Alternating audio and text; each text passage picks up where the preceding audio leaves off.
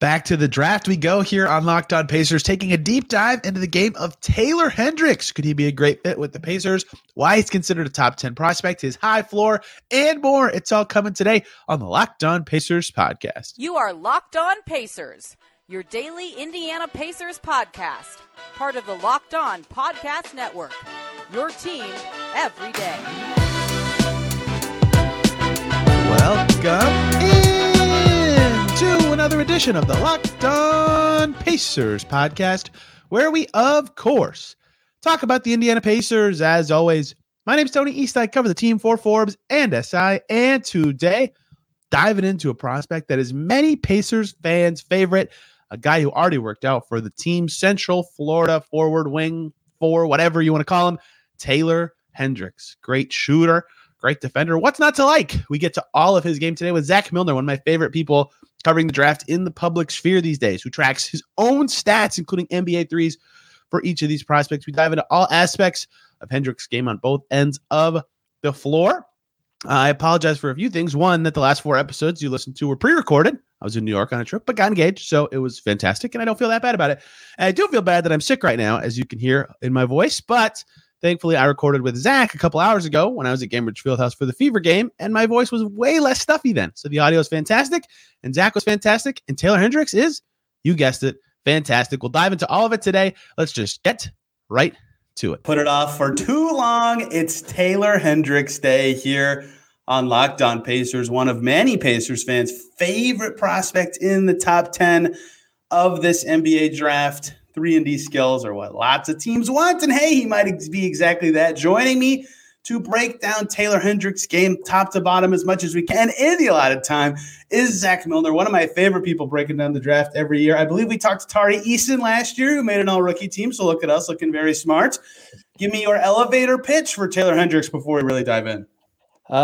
Quick pitch is just 3-and-D, like a rim protection kind of guy as well. Has really nice secondary rim protection. Smart, long, and can hit three. So versatile defender as well. There's your quick pitch.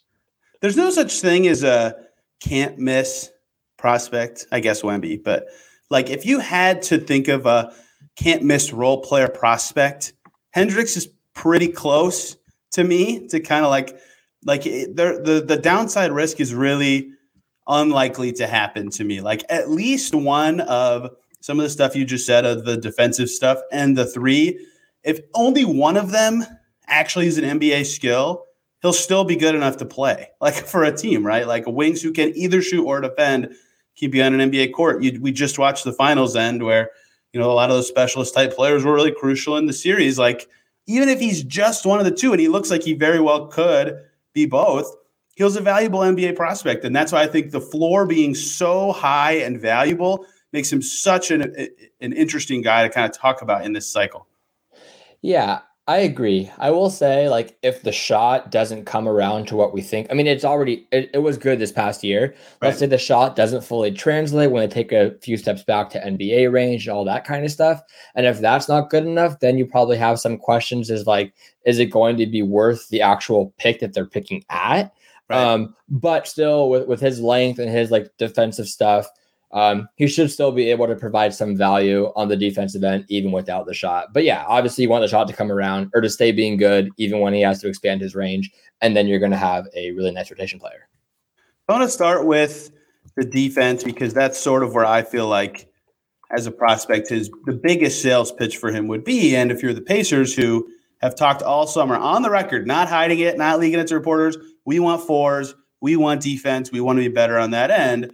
They care very much about this. A lot of the prospects who've come through Indiana into the St. Vincent Center, including Hendricks, have talked about the drills being defensive focused and how you switch onto this guy and how willing you are to do X, Y, Z, whatever. It's drills in a workout. But as it actually applies to the NBA floor, this is where Hendricks shines the most to me as a prospect. He's good at offensive things. We'll talk about that. But, he's always in the right spot. He's attentive to the full game. And I'm very critical of a lot of prospects. I'm like, man, their off-ball defense leaves me with some questions, right? So I think their positioning is going to be good. So I think their rotation timing will be good. Can they ever? And some prospects, they've never had to be good at that stuff because they're just more athletic and faster.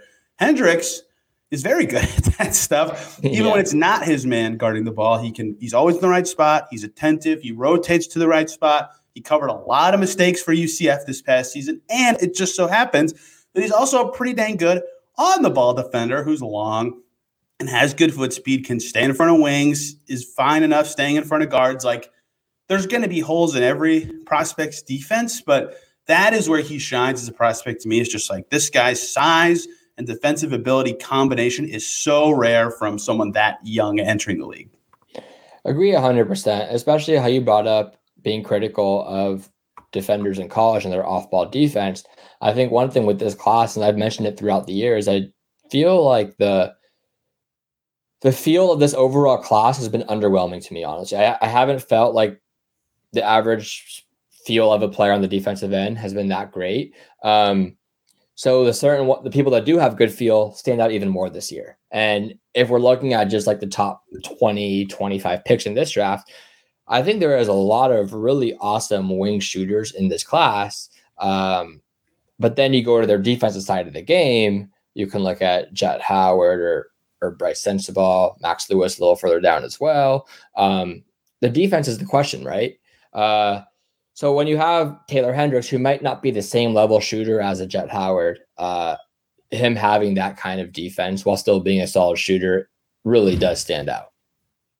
Yeah, I'm rarely like, I think it's just because the rest of the prospects are not great. And this is not a this year thing. This is an every year thing. Like, I don't know why. I just like, okay, I'm curious what your team defense will be like for like every college prospect ever. Like when they're good at it, Jarris was good at it too. It's just so obvious. Like I was like, oh, you're never in the wrong spot. Or like that was never your miss. And for him, like a 6.2% block rate, like he wasn't never like Walker had a high block rate, but he guarded big sometimes. Like Hendricks almost always was guarding perimeter players. Like that's insane. That's an insane number.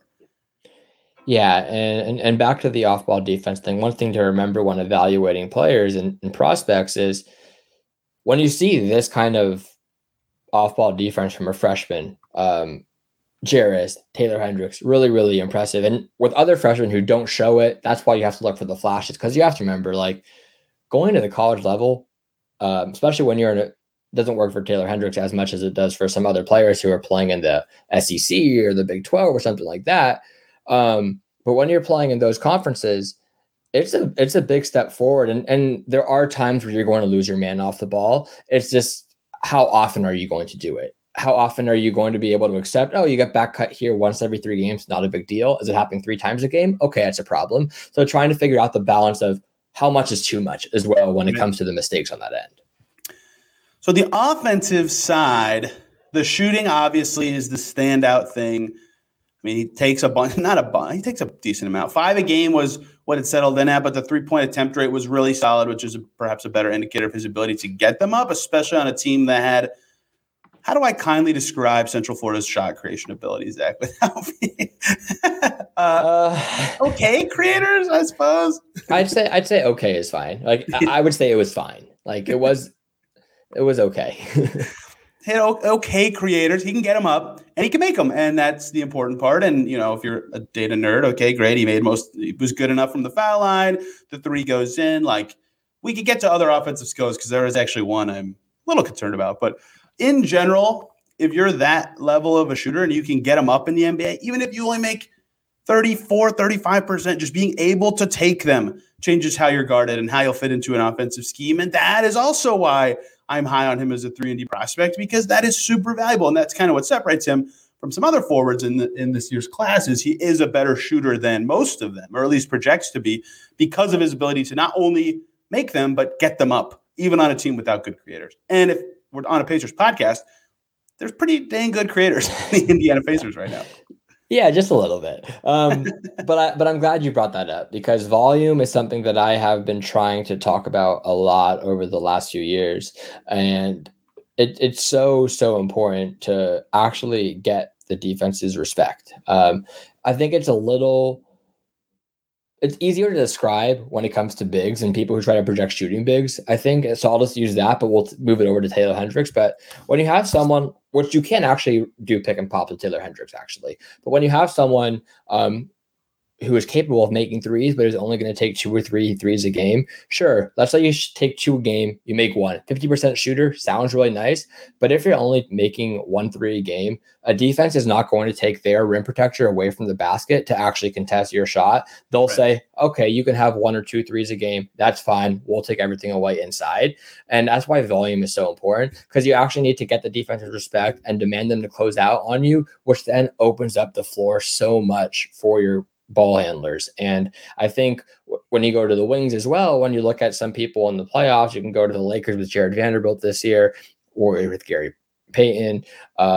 You can see it with all these other guys as well, is if they're not going to get them up, or if they are poor shooters, teams are just going to completely ignore you on that end also. Well, so being able, even the flip side for Denver, Aaron Gordon actually taking them was huge for them against Phoenix and LA at times. Exactly. So being able to take and make threes, it's not just one or the other. Both are very, very important. He does have that, which is very, very nice. Hey guys, short little break here so I can talk to you about Prize Picks Daily Fantasy made easy. It's pretty simple. You pick a player, and will they exceed their over-under for any stat? Will Mike Trout have more or less than 1.5 hits? For example, they do it for a bunch of sports at any level, and it's super simple. You pick 2 to 6 players, will they score more or less in their Prize Picks projection on a bunch of stats? You can up to 25 times your money on any entry. It's not you versus other people. It's just you versus their projections, which is why I think it's so fun. You can make your picks in 60 seconds or less. It's easy. It's safe. They have fast withdrawals, and it's currently operational in over 30 states as well as Canada. So download the Prize Picks app or go to prizepicks.com to sign up and play daily fantasy sports. First-time users can receive a 100% instant deposit match up to $100 with the promo code LOCKEDON. Plug that code LOCKEDON in. If you deposit 100, Prize Picks will give you 100. You deposit 50, they'll give you 50. But don't forget to enter that promo code LOCKEDON and sign up for an instant deposit match up to $100 at Prize Picks. Daily fantasy made easy. What else stands out to you about his offensive game? Like, he's not the best finisher. We'll get to that. I think that's a little overblown, honestly. Like, he's not awful at it, but like, he has a couple 1-2 dribble moves. His passing's fine. Like, is anything else jump out to you? Is like, this will be a strength for him as an offensive player in the NBA. The offensive glass, for example, he's very nice at. Again, goes back to his feel and reads. But what else stands out to you about his offense? Yeah, so we'll go to the finishing in a little, like you said. I do want to talk about the off the dribble stuff a little bit. I think I'm a little bit more on the skeptical side there, but I do want to say I think he has a decent first step, but the combination of poor footwork, not having the best handles, his balance isn't that great, and that comes back to his strength as well, does make it pretty difficult for him to create some stuff off the dribble. He can get pushed off of spots, or he loses his handle, doesn't get up into his pull-up very smoothly. There were a couple of impressive flashes this year where he was able to get into a nice pull-up, and one thing that he has going for him is with his size and his release, he is able to shoot over the top of players, which that is the optimistic look of it. But I as a whole of what he has, I don't think that I personally am not projecting him to be some kind of off the dribble creator at the next level, even though he did show a little bit of flashes there. So I think that's interesting to talk about with him, just because people can view that differently. But those are the flaws that I see on that part of his game. When I was watching Grady Dick, that was the most interesting thing for me was, what can he do when he's run out the line, right? Because he's viewed so highly as a shooter. And he had some stuff, right? He could take 2 dribbles, get to the rim, and do something. Sometimes it was good, sometimes it wasn't. But just being able to do it was something that with Hendricks, I'm kind of like, okay, I don't see as much of that from you, which would be nice to know that, especially on an NBA team with better creators, like, can you punish a closeout? Even that level of it would be, I think, significant for his game.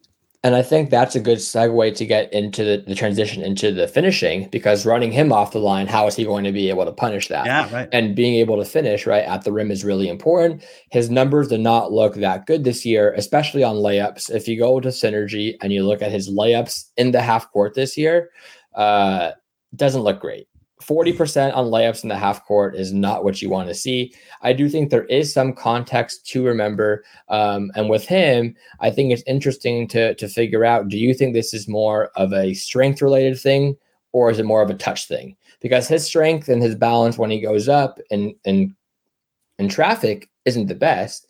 And that can hurt his finishing, but also he misses some touch shot as well. So which one do you think it is? And do you think it's easier to improve touch versus the strength part? And I think that can change how someone views his finishing projection. He's like the anti-Cam Whitmore finishing. Like, Cam's just like, I'm going to jump up right through you, and Taylor Hendricks is going to go around. It's interesting because when you bake in transition, like he's a good transition player, and we'll talk about that because hey, the Pacers like to run, and he dunks. He's athletic enough. He dunked a lot. Like if you just pull up a shot chart, you're like, nice. Taylor Hendricks shot 66% at the rim and like 50% in the paint. That's pretty good. And then you look at what you just said. Like someone sent me that before the draft combine. They're like, have you seen his synergy numbers for finishing? I'm like, no. And then I looked and I was like, oh my God. Like it's totally different, right? And that is a huge part of his game. And like we just talked about him getting around the line. And I think for some people, and I might fall into this category a little bit, is like, if his floor is so good that he's a great prospect. Like any team that picks him will be happy. But I think a lot of people that think about upside of picks, if there is very low creation upside for Hendricks, he might just be limited to role player on offense. And that does limit the upside unless he can run guys off the line. And then he becomes a lot more very quickly. I think that's a big part of it. Yeah, and just to go back to the dunks versus the layups thing and the half court finishing at the rim, just to touch on it a little bit more, is I do find looking at that very important when talking about a prospect's finishing. But I also want to make it known that dunks are obviously very good. You don't want to criticize him. Worth 2 points. Yeah, exactly. And they're easy, right? You don't want to criticize him because he has a lot of dunks that boost his percentages. That's not the thing. It's just when you're talking about his touch, maybe he won't be able to get as many dunks at the next level. And then when he is contested at the rim, how is he going to be on those, especially with the rim protectors in the NBA? It does get a little bit tougher. So I always look at, I call them touch shots. So it's not just layups. I like to look at floaters, hook shots, and layups. So all stuff that are around the rim. Excluding dunks. I like to look at their percentages there just to get a feel for their touch. But if someone has a lot of dunks, that's still part of finishing. That's still good. Just you have to know that the dunks might not come all the time. We don't see guys get that many dunks a game. And sometimes those dunks are coming in transition, not in the half court. So looking at the half court numbers versus the transition numbers is also an important thing to differentiate. The context of how he played at UCF makes it hard for me to sometimes think about his cutting because there were a lot of possessions where like he'll catch it at the top, they'll flow into pistol, he tosses it to a guard, and then he stands in the corner because that helped their spacing so much. It's like he didn't cut, but it wasn't because he's not necessarily a good or bad cutter. That's just what they wanted him to do, right? They're like, go stand over there and help us. And so like I feel, I wanted to tie this into the dunks. Like if you could back cut a guy 3 times a game, to go back to your earlier reference, just to make the defense think about you or make his own man think about you, like that'd be huge. And I don't have a lot of I don't know if you have synergy up right in front of you right now, but like I feel like in my watch of him, there wasn't a lot of tape of cuts. Like they happen. Yeah, every player cuts in a game, but just like this is part of the set or this is part of the possession. Or I didn't feel like that was a strength or weakness of him, but I feel like that's a way he could develop significantly, a la Doug McDermott with the Pacers, to kind of add to his offensive repertoire outside of shooting. Yeah, I think that's a great way. I do a synergy up. They actually do have it as his second most frequent, but synergy also does put like some dunker spot stuff as cuts as well, because it's tough to categorize some of that stuff as well. So I wouldn't put too much into the frequency. It would take 10 years to double check every play. In terms of off ball cutting, I do agree with you. And that also, once again, comes into finishing, right? If you're cutting, you got to be able to finish, but it's much more, and we could talk about pick and roll stuff as well, right? We talk about pick and pop. He can roll and he can get some dunks there, catch lobs in the pick and roll. He could dunk on backdoors on baseline cuts. Those are probably more common to get dunks than actually him attacking a closeout with a rim protector there sometimes. So that's interesting. But yeah, I think that's definitely a area for improvement, or an area that we can see more of at the next level. And if he can just be, even if any of the off the dribble stuff in terms of on ball creation stuff doesn't work out, if he can improve his finishing in the half court on layups just a little bit to where he can punish people running him off the line, just being a 3-point shooter who could run guys off the line, who can maybe do some pick and pop and some pick and roll and be a good cutter, is all you're going to really need from him because of what he can bring on the defensive end. And I still think like I want to talk a little more of the defense, just because there's still there's so much more that we could talk about there. We'll get over there. I want one more offensive thing, and you just brought it up. That's pick and roll / pick and pop. Like I don't think he'll ever be the handler, which is fine. That's not a negative. It's just a statement of fact. But what do you make of his game there? Because passing's not great. Like the decision making is not a strength. But as a finisher out of those, I walked away like, yeah, okay, this is something he could grow into as a pro.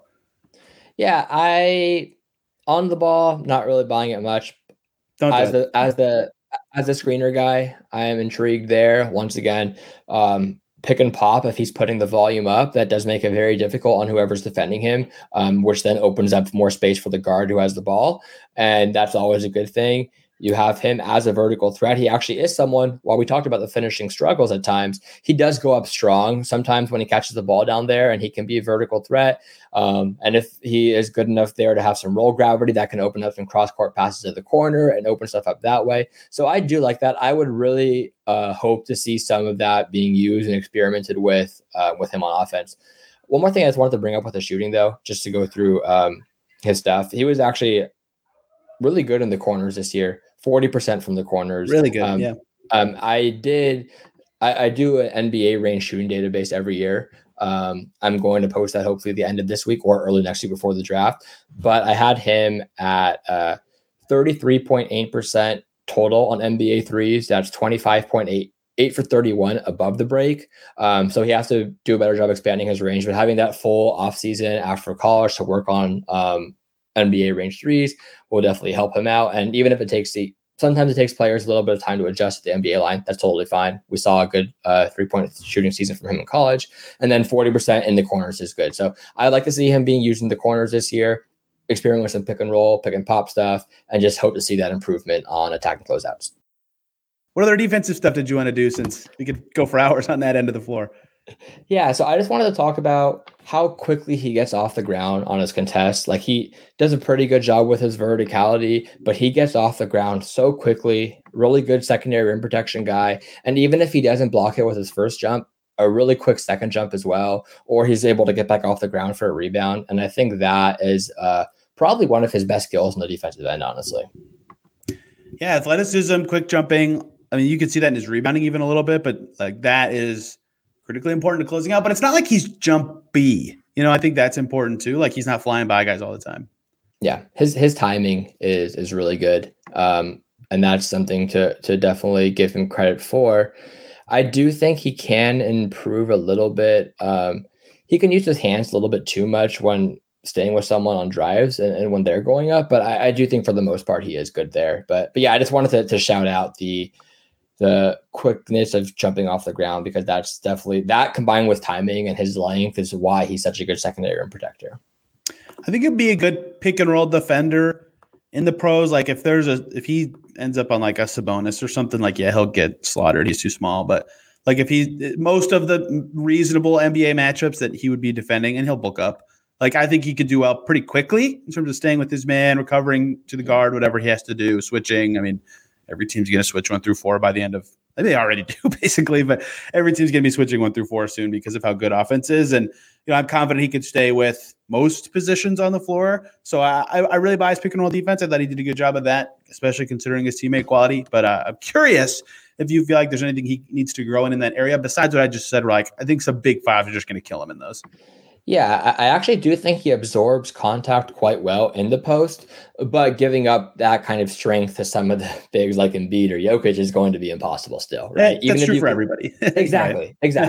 So he does absorb contact well, and being able to use his length to contest shots is definitely a positive, but aside from the bigs that could still get whatever they want against almost anyone, I agree with you in terms of his versatility. There are some things where, like, okay, maybe some bursty guards will be able to get by him, but you're not going to have him as their primary defender. It's more of, okay, you switch here and there at the end of the shot clock, and you're like, okay, this isn't the worst situation, right? Maybe it's not ideal. We have a better guy who can defend a bursty guard, but this isn't the end of it. We're like, oh, we're in trouble. You're perfectly fine with him being out there. And I think that's important. So I want to talk about draft philosophy when it comes to Taylor Hendricks and this top 10 in general, because I'm going to use a lot of buzzwords that I don't necessarily believe in, but, the safest pick, the highest floor pick, whereas other guys in this top 10, Thompson's, Whitmore, whoever you want to talk about, Anthony Black, might be more of the upside plays. How do you feel about Hendricks in that conversation of, lower ceiling, higher floor versus the opposite? And do you feel like that's fair? And if so, do you kind of feel like it's kind of down to the philosophy of team that he'll get picked, or is that just different? Like, how do you view that whole conversation? I didn't say that how I wanted, but I hope you understood what I mean. Yeah, I think I know what you're getting at, but with Hendricks, it's tough when you think about like a high ceiling, low floor guy. A high floor, low ceiling guy. I mean, it is tough because sometimes, like when you have so many different paths to success, that's what gives you a high floor. But then, if you can improve in all those different areas, you could have a pretty high ceiling as well. It just depends on how much you buy into the improvements there. So for him, like I don't buy into the on ball stuff that much. So I'm a little bit lower on his offensive upside, but that doesn't mean he doesn't have that much upside himself, because like we said, what if he can bring what we talked about on offense and he then becomes if he can become one of the best defenders in the league, that's still an extremely valuable player, a really, really good player. And that is still like, sure, you might not be the guy who's scoring 15 to 20 plus a game, but if you can put up a good, like not hurt your offense while being one of the best defenders in the league, that's not a bad player. That's still an upside case as well. Like when I talked about shooters in the past with like, I was a really big Cam Johnson fan. People were like, oh, he doesn't have that much upside because he's one of the older guys. I'm like, okay, that does make sense to an extent. But when you can find a shooter to that level, even if they can't do much on the ball, that brings so much to an offense in terms of spacing to where people can be like, yeah, Cam Johnson isn't Klay Thompson, but you could see how much Klay Thompson, when he was having his best years, impacted an offense as well. And there are other kinds of upside than just being some on-ball creator.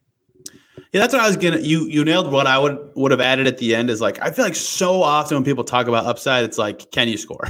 Is there a way that I project you being a high-ish volume player at some point in some way? Which isn't fair, right? You can grow in other ways, and I do think that some of these other guys have more upside than Hendricks, but I think that the way that discussion usually is brought about isn't fair in the context of what he's good at. Yeah, and it's also like with the other guys' upside, it's also important to know like how realistic is them reaching their on-ball creation that people want to talk about. Because yes, having someone who can lead an offense or be a second option on offense in a playoff setting is extremely valuable. And it's also really, really hard to find. But if it's not that realistic, should they be getting that much of a bump over someone else? Probably not that much, but it is worth noting. So just once again, it all comes down to how likely it is to happen as well. Yeah, I agree with all that. And it is part of the discussion, like for a lot of these teams too, that it's interesting that so many teams in this 4 through 8, 9 range are like, we want to be better next year. It's like, well, how does that impact how you think about floor and ceiling and your own tier of players and who's available and all sorts of stuff like that? I'll be fascinated to see what that means for this whole conversation and where Hendricks fits into it, right? Because, as good of a fit as I think he'd be with the Pacers, which is what I want to talk about now, it's like, hey, he'd also be a good fit with the Rockets and the Pistons and the Magic.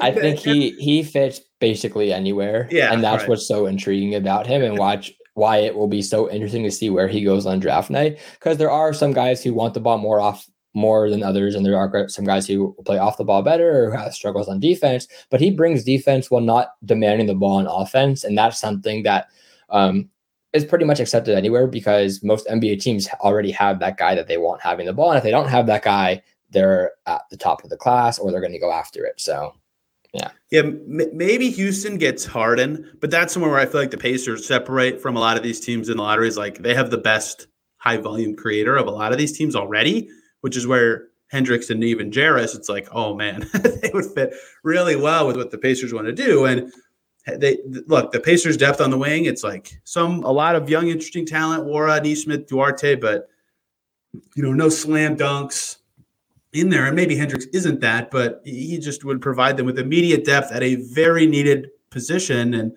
he's good in transition. They need the size. Shooting helps every single team in the league. Like it's literally a never-ending goal to be more efficient. What did I just say? Never-ending goal to be more efficient on offense. Like he checks so many boxes for what they would need in a way that's like, I would get why they would go with a lot of the guys in the lottery this year. But if they pick Hendricks over someone that other people might consider more upside, I'd be like, yeah, I totally get it. Like he fits exactly kind of what they need. Yeah, I think honestly for all the players that are being talked about in this range, everyone makes some sense to Indiana. So like it's a good problem to have. Wait, hang on. I have to think about that. Not everyone, but a lot of people do make sense for Indiana, which is a good problem. I say everyone because I'm really high on Anthony Black, but continue.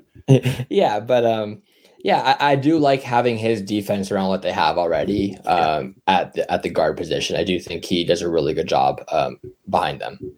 I'm usually not like, let me look at the whole team until he fits with what they have kind of guy. No, I did just name their forward depth, so maybe I shouldn't have done that. But because NBA teams change so fast, right? You never know what your team's going to look like in 2-3 years. But you've got Halbert and Mathurin for a pretty long time because of how the rookie scale works. So it's fair to plug guys next to them. And even Andrew Nembhard, potentially, it's like, man, this is pretty close to what they want. So the last thing I would ask, just I guess this isn't really fair to do, but like, what separates Jarace Walker and Taylor Hendricks for you? And what do you feel like is different for them in the context of where they end up and what's going to be important for that team to kind of prioritize? Because those two, they worked out for the Pacers the same day.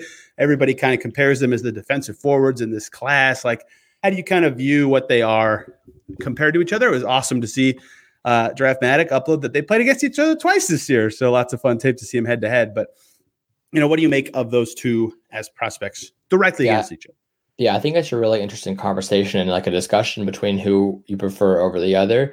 I think with Jarace, there's a lot more creativity that I buy on the offensive end to use with him. I do buy there being some short roll passing stuff with him. And one thing that I don't like about Jarace is I don't like how he shies away from contact on his drives. Actually, with his frame and his body, I would have loved for him to actually drive into players a lot more and actually embrace the contact and finish through guys. And he always relied on floaters and settled for that. So I want to see that improve, but putting him on the roll, and he's a really good decision maker there. I think there is more room to use him there on that end, while also showing a little bit more handles on offense as well. Even though I am also on the more skeptical side that his on-ball creation will be that impactful at the next level, I do think there is more of a chance that it works with him than it does for Hendricks. But for Jarace, once again, like a lot of his shots that he created by himself were all tough shots this year as well. But moving on the defensive side is, I think Jarace will do a better job holding his ground against some of the stronger wing defender or big wings than Hendricks does.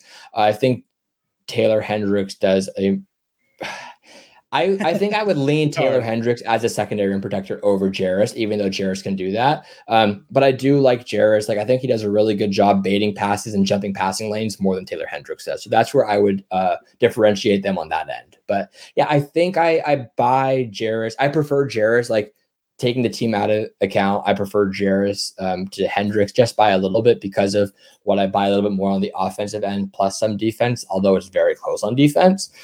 Indiana, I think I'd still prefer Jarace over Taylor Hendricks, but I don't want to say I don't think you can go wrong because I would go Jarace over Taylor Hendricks, but Taylor Hendricks is still a perfectly fine pick.